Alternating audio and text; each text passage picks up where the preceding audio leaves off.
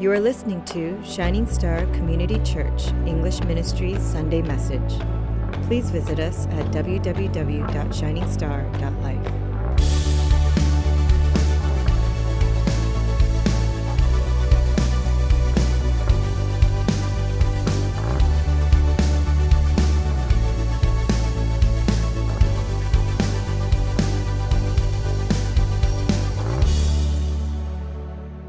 Happy Father's Day. As a father of two, the quest to be perfect, to be the perfect father continues to evade me. It's difficult. It's difficult, and I fall short constantly. Okay?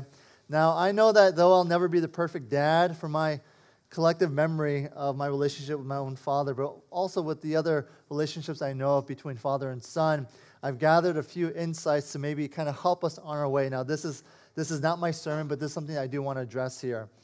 Now, these insights, I hope, will kind of lead us not towards perfection, because we know that's impossible, but at least towards godliness. And not just as a father, but as a man. Amen? To all the men, amen? Godliness. So, firstly, I think an important thing is this, and I've learned, is never to be too busy for our families. Now, having gone through grade school myself, obviously I know the burden and I know the chaos that typically fills any given day of a student's life. Here's the thing. I think the guilt of not being there for my kids, it tempts me to simply kind of buy something for them. Have you parents, you guys know what I'm talking about, right? We kind of feel guilty, and so we're tempted to buy something for them, and so typically I call these things toys of guilt, right? I say, maybe I missed out on, like, for instance, my daughter's preschool, like, father-daughter ice cream social whatever, extravaganza. And sure enough, I go there late, and my teacher says, your daughter was sulking in the corner because you didn't come. I'm like, how dare you, first of all, right? But, so I feel bad, and I'll try and make it up, and I'll tell my daughter, I was like, I'm so sorry. She's like, I was so lonely. I was like, oh my gosh. And I was like, you know what? I'll take you. Where do you want to go? She's like, Toys R Us. So I'll take her to Toys R Us, and again, I'll just fill her toy basket filled with toys of guilt, and I don't want to do that. And I know we as parents, we don't want to do that either, but nor do I want my kids to know that my life isn't with responsibilities, right? That yes, we are busy. So what I've learned is from this one pastor who blogged about his father, that whenever his father felt, now you don't have to do this obviously, but whenever his father felt that he didn't have enough time to spend with him, he'd make sure to schedule in an intentional time later that week. In fact, that father took out his son out of school. In other words, they skipped school for one day. They headed down. This was, I think, in Huntington Beach, Southern California. They went down to the beach to surf. They ate some good food, and they just talked, father and son. They spent the afternoon, their evening together. And then so when they went back to school the next day, the teacher said, why weren't you here yesterday? The son said, well, my absence should be excused because my father, he took me out to hang out with me. And they said, that's not a valid excuse. We're marking you unexcused. And honestly, the dad said when he found out, he goes, you know what? This is the best reason for an absence. I'm so happy I've taken you out. And so we don't ever want to be too busy to spend time with our kids. But secondly, I think as men, as fathers, we want to be Bible men, right? We want to be men of the Bible. I want my kids to know that there is no other greater treasure to me than the words that are found here in this book. I want my children to know that I will forever be a student and a disciple of the Word. Amen? Thirdly, I want to be a man who praises God all the time. Who praises God all the time. I know of two things in my father's life that could evoke any emotion in him. The first is God. The second are the Redskins. But even the Skins were a distant second compared to his enjoyment of who God is and what he's done. See, here's the thing. All throughout my young and teenage and young adult and adult life, all throughout my life, I have never once wondered how my dad felt about God. I've never once wondered if my dad loved God. Praises were always on his lips. He was always enjoying and basking in the amazing grace of God. So I, too, want my children to know that about me. Fourthly, I want to be a father who's always cheering my children on. When you have kids, the moment that they're born, you immediately start thinking of who they'll be, what they'll do, what kind of skills or natural giftings. Like, for instance, my son is only 9.5, almost 10 months old, and I got to say, he starts standing up. He started holding on to things earlier than my daughter Ada did. And immediately, what did I think? Oh, he's going to play for the Washington Redskins. That's just his fate. He's going to do that. Like, what 9-month child can walk like that? He's amazing. We automatically have all these things of, where their giftings at. And what I need to do is remind myself that they may very well never fit into my mold of expectations. Right? That's the reality. My job, however, as a father, is to guide them without fearfully clinging on to them. My job is to always cheer them on to follow Christ anywhere they're at, in anything they do, and anywhere they're called, even if it means being far from me. So whether it's a garbage man or the president of the United States, my job as their father is to cheer them on to do what they do as long as they love Christ with all their hearts, right? Fifthly, I want my children to know that I have a real walk with God too. I have a real walk. I want them to know that it was God I was addicted to, not my phone, not my job, not my work, not the TV, not books, not even ministry, but God that I was addicted to. It was God that I love more than anything else. I want them to see me absorbed in prayer, saturated with love, and to see me serving my people and my church and all His wonderful, wonderful services. I want my children to see that I'm not in love with money, but I'm in love with giving. That they would understand that home wasn't a place where they would feel judged or nervous, but that home was a place of joy, a lot of peace, a lot of honesty. I want them to know that home was where Jesus was. Okay? Sixthly, I want to teach theology to my kids outside of the church. I want to teach theology to my kids. Now, I remember when I was younger, even if I was outside and I was cutting grass, or I was with my dad for whatever reason, my father would always bring some sort of connection from the outside, the natural world, to God. He'd say, man, look at the sky. Is it big or small? I said, it's big. And he says, yeah, God is big too. And God, He loves you, and His love for you is bigger. Do you know how much God loves you? I was like, really, God loves me? Yeah, God loves you so much that He saved you. Do you know how blessed you are? Now, I didn't know it, but many, many years later, as I thought and as I studied about certain doctrines, especially the doctrine of election, I came to realize just how much I was loved by God, that I was saved by God. See, all that talk that I had with my father helped me understand that doctrine even more easily. Theological education, it really needs to start in our backyards as you're raking leaves together, as you're throwing the pigskin together, as you're cutting grass together. That's where it starts. All right, man? Amen? Seventh, I want my children to know that loving one another was possible even when it wasn't easy. Turn to your neighbor and say this: it's not easy loving you.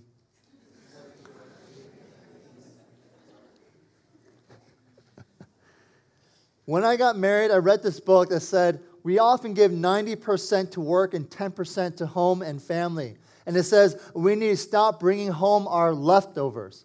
And that made sense. And while that made sense, though, in my life, I've come to realize that it's not about what percent you give or don't give, because even if you only have 1% left when you come home, even if you only have 1% left to give or energy, here's the thing. We are called regardless to love our families. We're called regardless to support and to encourage and to speak life and truth. We don't love just because we have energy. We're not called to love just because we have time to love. No, we love our children. We love our wives because God has called us to love them even if we're tired, even if we're stressed. But just as importantly, it's God who will be the one to strengthen us to love them even when we're running on fumes. So it's not about 50% here and 50% there. God's saying, regardless, even if you have 0% and you're running on fumes, you are called to love, even when it's difficult. So I want my children, and I believe all the fathers here want their children to know that loving people shouldn't depend on our circumstances.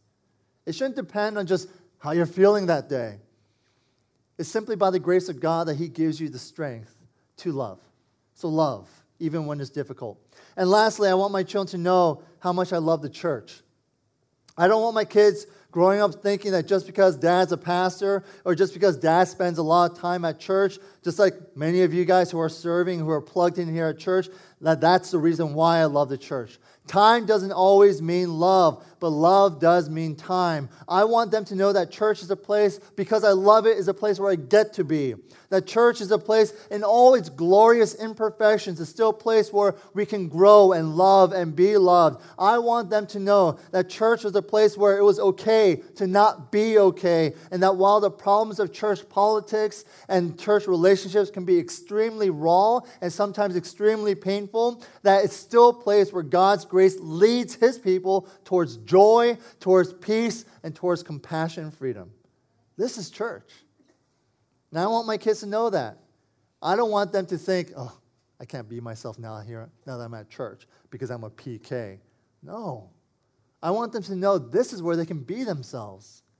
This is a path that many of us are on. It is by no means a path that we've completed, and I don't think it's a path that we ever will complete. But it's a journey that I want to journey with all the SSCC men here. To all the men here, will you say amen? Happy Father's Day to you all, to all the current fathers, to all the soon-to-be fathers, to all the who by God's grace may one day become a father. Happy Father's Day to you all. Happy Father's Day to our Heavenly Father, who will always be forever good and faithful. Amen? God is good, right? Turn to your neighbor and say, let's begin. Okay, so I'm not really sure how to segue into this chapter from that, because this is a really tough passage. It was a tough passage to prepare for. It's going to be a tough passage for you to listen to. And it's a tough passage for us to simply comment on. But the Lord has revealed 2 points of truth for all of us to hear. My first point is this. Is that God, He wants to separate us from the world. God, He wants to separate us from the world. That's our first point. Now, just as a few chapters before, you might notice that this chapter doesn't mention the Lord once. Like I said before, where Scripture doesn't say that necessarily, you'll likely hear His voice even more clearly, loudly from the silence. So the question that we need to ask ourselves is this. Okay, in all that we're reading here, and all that our sister beautifully read, all 31 verses, what is God doing? How is God working behind the scenes?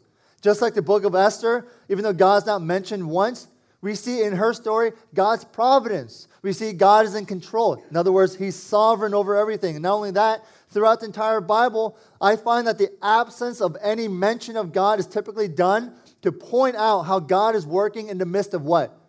Of wickedness. When life is difficult, when situations are dire, and when God, His name at least, is absent. That you typically see God working in there. Yes, even when there's rampant wickedness, even when life seems out of control, even when the bad guys seem to prevail, God has never once lost control, but He is working. So what is God telling us in the silence from this chapter? What's His agenda? He's telling His people to be His people, which means that we must not be people of the world, but rather we need to be separate from the world. Turn to your neighbor and say, be separate from the world. You see, in this chapter, you'll see a massive effort from the people of the world to try to unite God's people with themselves. It's a lot of, hey, believe what we believe. Trust in what we trust. Do what we do. It'll be for your own good. It'll help everyone out. Tolerate what we tolerate. Hate what we hate and love what we love. And yet the result we'll see later on is exactly the opposite. So we know something of Jacob. He has a desire to be united closely to the Canaanites of Shechem. That's interesting, right? Jacob, of all people, of all patriarchs, man, this guy, he actually wants to be united closely to the people of Shechem. Remember from last week how he intentionally settled here rather than pressing on one more day's journey to Bethel where God wanted him to actually be? Why did Jacob stop short? Why did he stop in Shechem and not in Bethel? Because Jacob was still in love with the world. He was still in love with the world.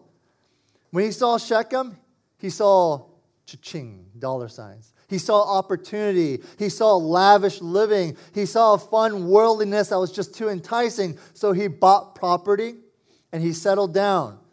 Jacob, he justified his move. He justified his compromise by thinking, you know what? I'm done struggling. I've gone through hell and back. I'm done being a wandering stranger. I'm just sick and tired of how my life was spent all that time. You know what? I don't want to be like my grandfather Abraham. I don't want to be just wandering, going from place to place. No, I want to settle down. I want to establish my roots and quit this pilgrimage. But here's the thing. It's not the moving that's wrong. It's where he moved. Location, location, location, right?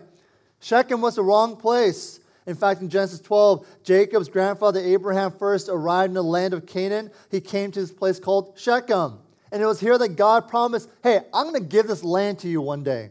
Then in chapter 13, Abraham came back again, and it was here where he had an argument with his nephew Lot, and Lot where he eventually headed off into Sodom. But again, God reiterated his promise to give this land to Abraham. But in that promise, God made it a point for Abraham to keep himself separated from the people. He's like, I'm going to give you this land, but through this entire journey, throughout your entire life, don't get too close with these people. Separate yourself from them. And so in Genesis chapter 24, when he sent his servant to find a wife for Isaac, he made the servant promise, hey, look for a wife for my son, but whatever you do, do not have him marry a Canaanite woman. Then in Genesis chapter 27, Jacob's own mom had the same concern. She goes, oh my goodness, if Jacob takes a wife from one of these local women here, women of this land, my life would be not worth living. And then later on, as if Jacob really didn't get it, Isaac directly goes to his son and says, look,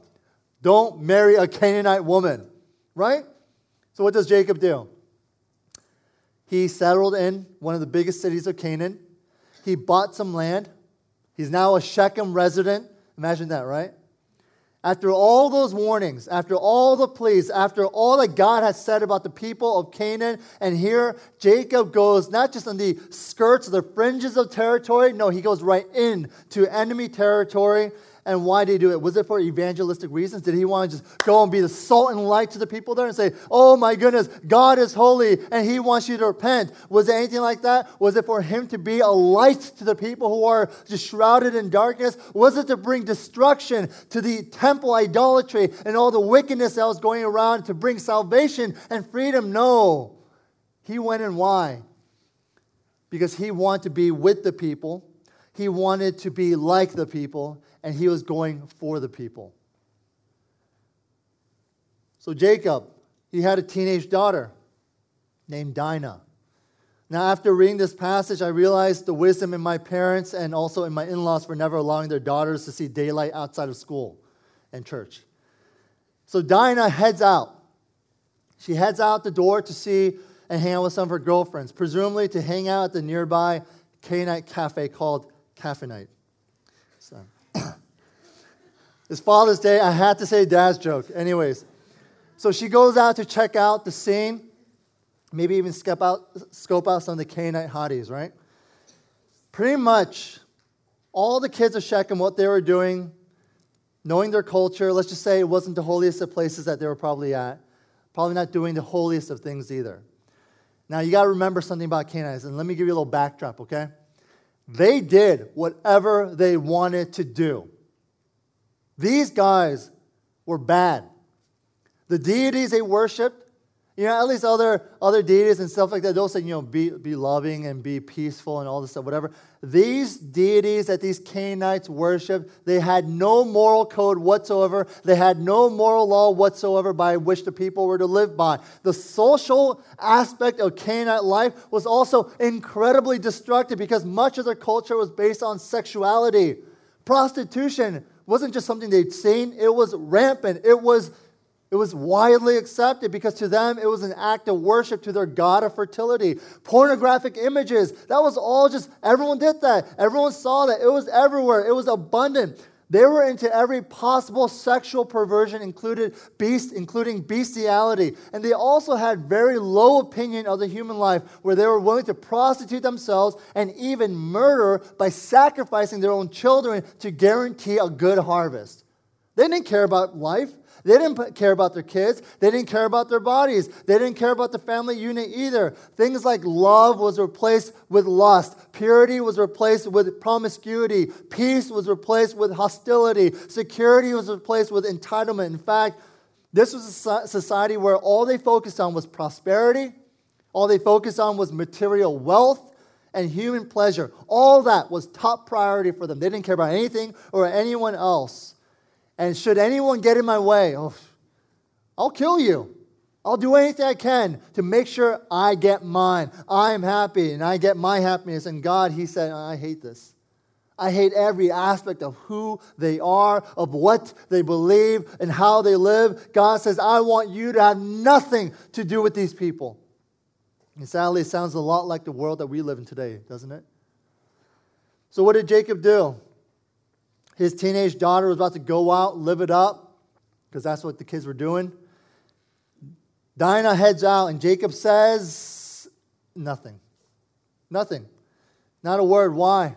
Because Jacob was a bit preoccupied too. See, Daddy dear was preoccupied because he was busy trying to fit in as well. So the story goes like this. The ruler's son named Shechem notices Dinah. Dinah then notices Shechem and realizes, OMG, this is the city's prince. This is the prince. This is Prince Harry checking me out right now. This is crazy. What 14, 15-year-old girl wouldn't get excited about that? So she kind of talks, hangs out. He seduces her. He doesn't care how young she is. He doesn't care if she's someone's daughter. All he cares about are his urges. All he cares about is satisfying his lust. So he sees her, he lusts after her, he seduces her, and then he rapes her. And after he raped her, Shechem sends word to his daddy, Hamor, with instructions. I kind of like this girl. Get me this girl, please. Now, Jacob, who's been wanting to be a part of this town, suddenly gets this incredibly warm welcome. But what we need to understand is that behind the work of Satan, behind every sexual encounter, behind every rape, behind all these other horrible sins and atrocities, is not just the sin itself, but it's a power play. See, Hamor and Shechem, they didn't just want to bring Dinah into the family by marrying her. No, they wanted to bring Jacob's entire family into the community and assimilate them. It was to remove anything that set them apart from the Shechemites. It was a power play. I don't want you to be considered God's people anymore. I don't want you to have this influence anymore. I don't want you to have this distinction anymore. I want you to be as bland as possible. I want you to be as vanilla as possible, as tasteless, as flavorless, as dark as we are. You see, according to verse 9, Hamor wasn't just interested in getting a wife for his son. No, he says this, make marriages with us. Give your daughters to us and take our daughters for yourself. See, it wasn't just one marriage Hamor wanted. He wanted an entire intermarriage of peoples. That's why in verse 16, the deal the two families struck was this. Let's be one people. Let's be one people. You know what's scary? For us as Christians, for those of you who are followers of Christ, attacks on us will never be some big frontal, I want to take over your life type of attack from the enemy. His attacks are always subtle. It starts with small things. Think about that small thing in your life. What is that small little gap or hole that you have permitted Satan to attack you with? Maybe for some, and I've heard people say this, for them it was happy hour. Maybe it's a little bit of Netflix, which soon balloons into a nightly obsession. Maybe it starts with one Tinder date, and now it's become, I slept with several people. These attacks are never just some big, loud attack. They're always subtle, and you're never fully aware of it until it's too late. Jacob and the leaders of Shechem, they had for some reason the same vision. To intermingle, to intermarry, become one people, stand united together, then they'll be stronger, richer, and have a brighter future. That was the promise that Jacob heard from the enemy, and it sounded good. You see, Shechem was a really good place for Jacob's finances. It was a really good place and prosperous place for his business endeavor and outlook, but you know what? It was a horrible place, a disastrous place for his family and for his spiritual well-being. You got to ask yourself sometimes, man, this is an advantage to going and doing this and being there. But you got to ask yourself, will this help me grow closer to Christ? Will this help me grow closer to the Lord? Will doing this, choosing this type of lifestyle, pursuing this ambition, will it also help my family draw near to God? So what happened? Well, word got back to Jacob and he didn't know what to do. But his sons got mad. So the brothers, they plot and they told the men in their town that they could only intermarry if they get circumcised. So Shechem, being the hot topic there, and all the men pretty much honored and loved him, he persuades the men of his town that, hey, this will be to your advantage. You'll make money, you'll have more business opportunities, and so on. So when all the men of Shechem were at the height of their pain from the operation, from circumcision, Simeon and Levi, they took the swords, they went around, and they killed all the men. Then the sons looted the town, they took all the women, all the children as slaves. So what happens in verse 30? Jacob says, you have brought trouble on me by making me stink to the inhabitants of this land, the Canaanites and the Perizzites. We got to ask ourselves this now. Why is the story even told? God, He wants us to be separated from the world. God will use whatever means necessary, even the wickedness of sinful men, to make sure His sovereign will is accomplished. Now get this. When this story was written down, the people of Israel, they've been wandering the wilderness for how many years? 40 years.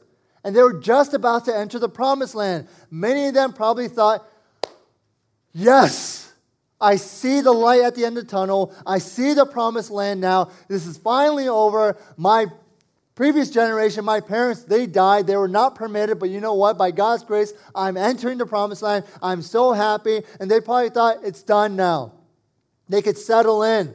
They could forget about their pilgrimage. They could forget about being aliens, about foreigners. This is my new home. We can settle down and live the good life. But the thing is, even before they enter the land, Moses, he writes this account for them. And then he says, remember Jacob. Remember Jacob when he finally returned to the land that God promised. And he decided, you know what? I'm not going as a missionary. I'm not going as an alien. I'm going to fit in. I'm just going to fit in. And he says, remember the terrible things that happened to Jacob's family. And he says, remember, be holy because God is holy. Let me say this, folks. It's getting harder for us in this day and age, is it not? Aren't you so distracted? It's getting harder. It's getting a lot more difficult. And maybe you're tempted too. I know you are. I'm tempted too. Maybe you're tempted to compromise in the little things. But that's really the point of the story. Satan's attacks are always in the little things that soon give way to the bigger compromises. He knows that if he attacks our faith outright, we'll say, what are you talking about? No. I'm not going to listen to you, Satan. So instead, what does Satan do? He attacks by chipping away at all other things, like our commitment to the church. That church never loved you. That church doesn't accept you. Look at the way you look. Look at the way you dress. Look at the way you behave. The church doesn't want you. You don't fit in. You don't fit in. Or what else? He'll chip away at your love for one another. Your life group members, they're just tolerating you. You're such a mission field for them. They're tired of your constant, incessant talking and your annoying problems and all that stuff. That's how Satan chips away. But not only that, more apparent these days is that he chips away at our commitment to the parts of God's word, to really his whole word. He makes us question what family is. He makes us question what gender is. He makes us question what truth is, what love is, what marriage is, what fatherhood and motherhood is, what church is, who we are, what our purpose is, why we live and why we love, why we do what we do, and why we trust in what we trust. It's in all these little things that Satan tries to corner us in. And we become more susceptible to these attacks, to these subtle attacks, especially when we flirt with the world. When you're just more engaged with the things of the world than the things of God. That's why God says, be separate. Be in the world, but not of the world. You know, James chapter 4, verse 4 says, don't you know that the friendship with the world is hatred toward God? John 15:19 says, if you belong to the world, it will love you as its own. As it is, you do not belong to the world, but I have chosen you out of the world. This is why the world hates you. And also in 2 Corinthians 6:14 says, do not be unequally yoked with unbelievers. For what partnership has righteousness with lawlessness? Or what fellowship has light with darkness? What accord has Christ with Belial? Or what portion does a believer share with an unbeliever? And what agreement has the temple of God with idols? You know, as a father, I got to tell you, the weight of this matter rides much more on me. I don't want to do what Jacob did with Dinah.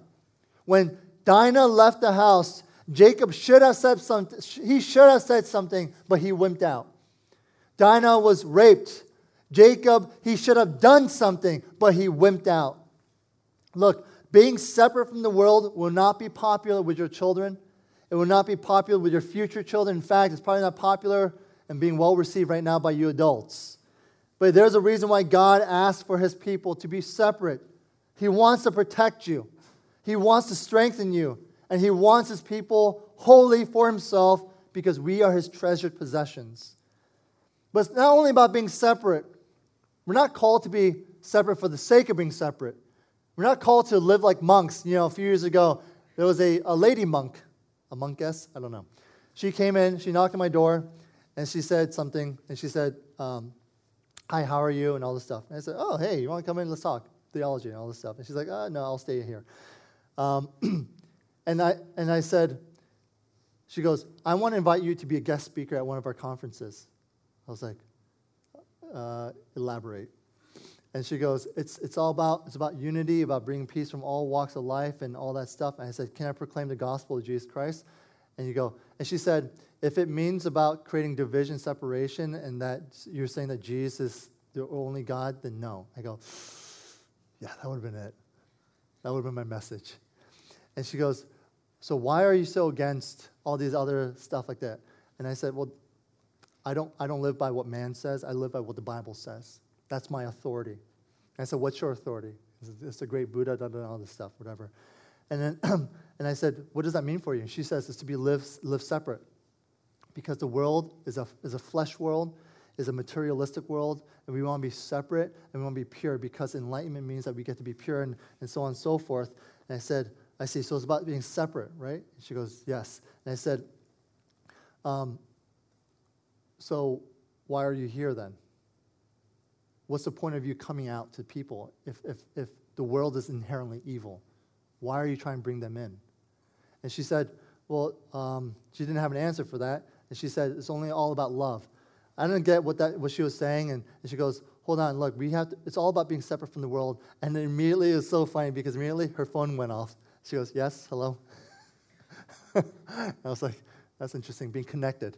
Right, having technology. Not so really far removed from the world. And I'm not saying this just to make joke of it, but really, this idea of being separate from the world does not mean that we are to live monastically.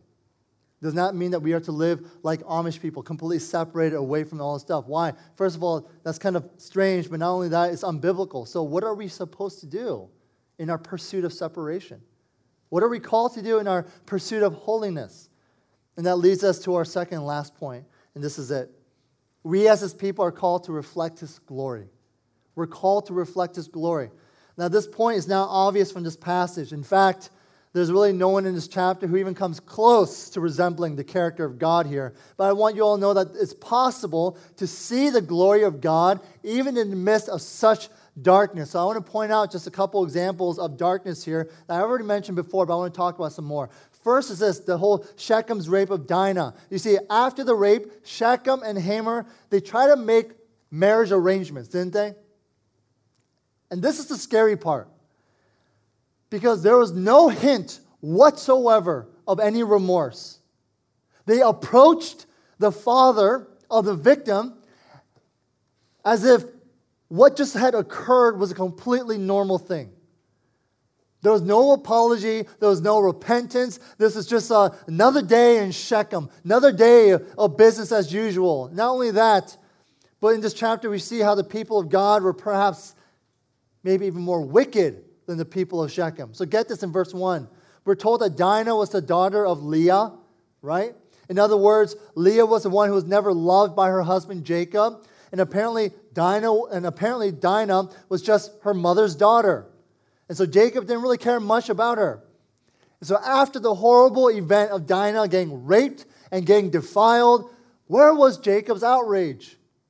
Where was his outrage? Where was his call for his men to pick up the swords and to exact revenge on these people? What kind of father would not seek any type of justice You know what God wants from his men? God wants his men to protect and to provide for their children. He wants his men to represent God to their children in such a way that when our kids grow up, they view God and they see security, they see love, they see acceptance, and they see confidence in God. God wants his people to reflect his perfect love. But Jacob, man, in the midst of all that, when he could have, he didn't. He failed miserably. And so the ruthless sons of Jacob, they schemed to destroy everyone. And here's the bad thing about what they've done, aside from scheming and all that. They used to cover up of a sacred rite of circumcision for their wicked act. You know what circumcision was? It was a sign of the removal of sin. It was a sign that could even be applied to non-Jewish people or Gentiles and bring them into the united covenant of God. But the sons of Jacob, they distorted the sacred act and they attempted to bring a union of two people groups that God clearly was against. But not only did they slaughter every guy in town, but then to make things worse, they plundered the victims' homes. They took the flocks, they took the herds, they took the wealth, they took the treasures, they took, not only that, but they took the men's wives, and they took their children and made them their slaves. And in all this, where was Jacob? Was he trying to pacify his son's anger? Was he trying to bring order and law here? No, there's nothing from him. There was no moral outrage. He wasn't saying, guys, this is wrong. What are you guys thinking? Let's stop this. Let's repent. Let's change. No, only thing that we see from him and his reaction was a selfish concern for his own hide. He says, man, I'm going to get in trouble. I'm going to get in trouble from the Perizzites, from the Canaanites, from the people of this land because of what you guys are doing. Let me say this. How will the world ever see the glory of God if even his own people choose to reflect darkness rather than light? That we choose to reflect wickedness rather than love and condemnation rather than grace. Man, how many times have we messed up? How many times did God give us an opportunity to reflect his glory? And instead we ended up looking just like the world, responding just like the world, living and saying and doing as the world does. But folks, here's some good news. Life in this world may be dark for you today. You're probably going through a really tough time. But I want you guys to know, from what we know in this passage, is this. God has not left your darkness. He has not left your darkness. Why? Because we have to remember this. God's Son became flesh and he dwelt among us. He dwelt among us and the world saw his glory. Jesus is the light of the world, and to see Jesus is to see God. You see, it's more than simply being nice to people around us. It's more than just being charitable and loving. No. If we want people to see the glory of God, they can only do so by looking into the face of Jesus. Why? Because Jesus is the radiance of God's glory. He is the exact representation of his being. So I want to say this, and I'll end with this soon. It's not about being a considerate and tolerant Christian to others that will separate us from the world. It's about pointing those around us to Christ. It's about directing them to Christ, who is the hope of the world.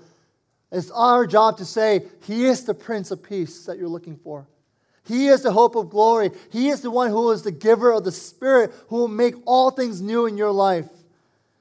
You see, separation from the world is not, and I want you to hear me out well with this. Separation from the world isn't just about less of the world. It is more about more of Christ. You get that? Separation from the world is not just less of the world, it's more of Christ in your life, because it is possible to have less of the world and also less of Christ. But don't make that mistake. My encouragement to you all is this. Yes, separate yourself from the allure of the world and at the same time reflect God's glory. That's our lesson for today. But you have to understand that can only be done as you draw nearer to Jesus. That's it. To be the glory of God and to shine his mightiness and his graciousness and his love to people. It's not done with your works or your dance or by your great radiant smile. It's simply by your knowing and your submission and your love for Christ. Amen? Amen. Let's pray.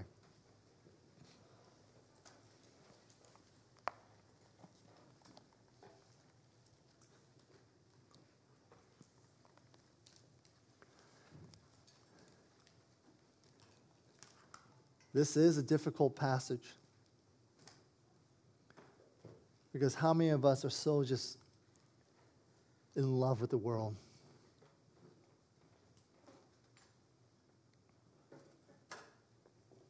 We're just so caught up in the current of the world's trends and what they say is hot, what they say is not, what they say is in, and what they say is out.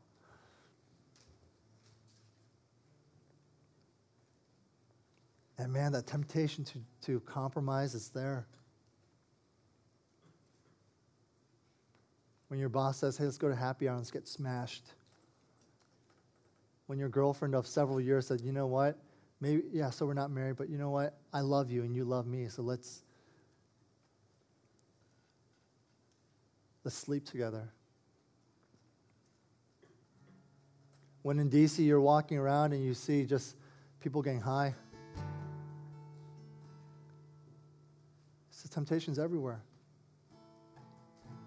And we don't want to get legalistic because the moment that we start saying, well, this is wrong, this is right, and this is unacceptable, all this stuff, like where does it end?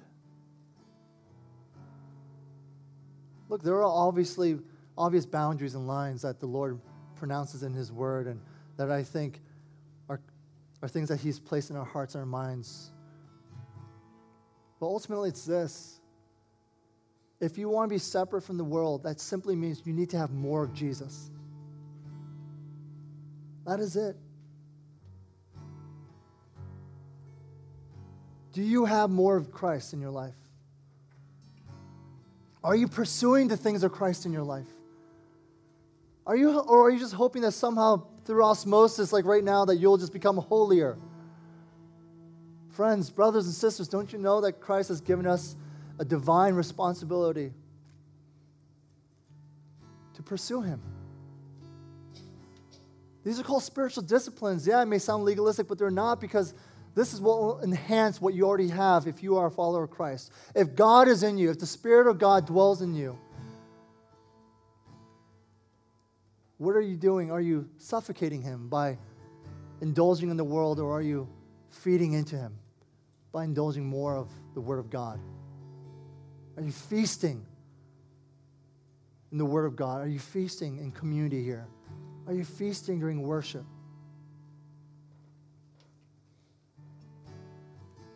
Maybe it's not even about less of the world. It's simply just ask yourself this, and this is what we'll end with our prayer, okay? I'll give you a minute to do this. This is, Jesus, I want more of you.